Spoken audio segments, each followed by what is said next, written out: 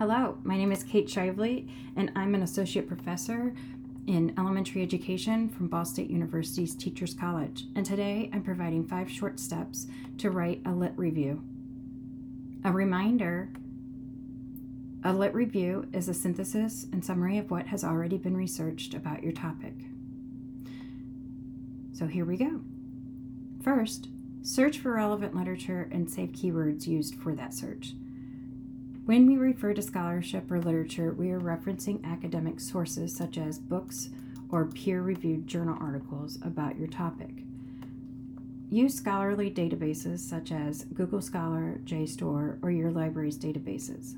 For example, if you're a student in one of my courses, Bracken Library at Ball State has several databases you can access for your search.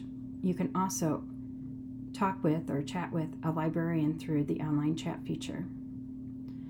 Search your keywords with Boolean operators, which are words used as conjunctions to combine or exclude keywords in a search.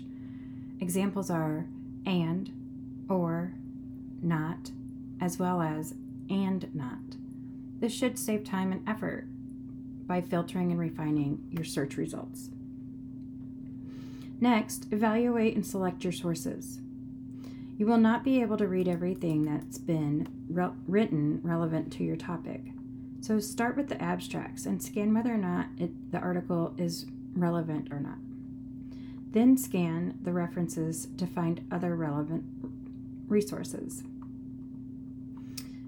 Keep track of your sources in a spreadsheet or platform like PaperPile or Zotero. This will help you in the future when combining or composing your reference list, as well as in-text citations. Third, you need to identify themes, controversies, or debates, and gaps. So as you read along, take note and pay attention to the connections between your sources. You can organize your literature review's arguments by creating a matrix. In the matrix, you can identify specific information you want to know more about across the articles. Some areas might include the population being studied, types of research, findings, future research needs, and even research questions and their methods. Fourth, outline your literature review's structure. And what this means is there are several ways that you can format and structure your literature review. First, check with the journal where you're hoping to have your literature review published. You will want to make sure that you're following the format that they require. For example, is it MLA or APA?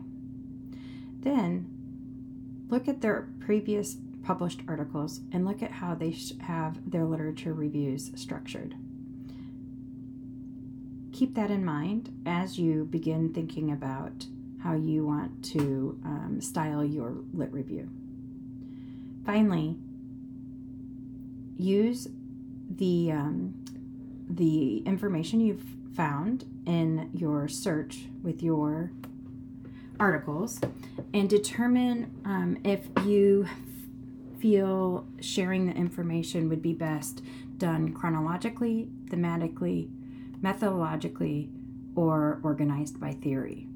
So chronologically means that you would start from older to more recent publications. Thematically means that you would organize and synthesize around several key themes. Methodologically, you could compare the different research methods being used across studies. And finally, you can organize based on theory to discuss opposing theories or models. Finally, write a draft. Just get started and start drafting your literature review. One way I get started is by outlining what is required from the journal where I hope to have the manuscript published. Then I outline the manuscript starting with background information, my rationale, and initial research questions. Then I introduce the lit review and signpost what the reader is about to encounter. Make sure your literature review has an introduction and a main body that summarizes and synthesizes the sources. Make sure there's a summarizing conclusion to transition to your methods section. This transition often highlights research questions. So let's get started and begin that draft today. If you're one of my students, let me know if you have any questions, and I'm happy to meet with you via a scheduled Zoom conference. Thank you.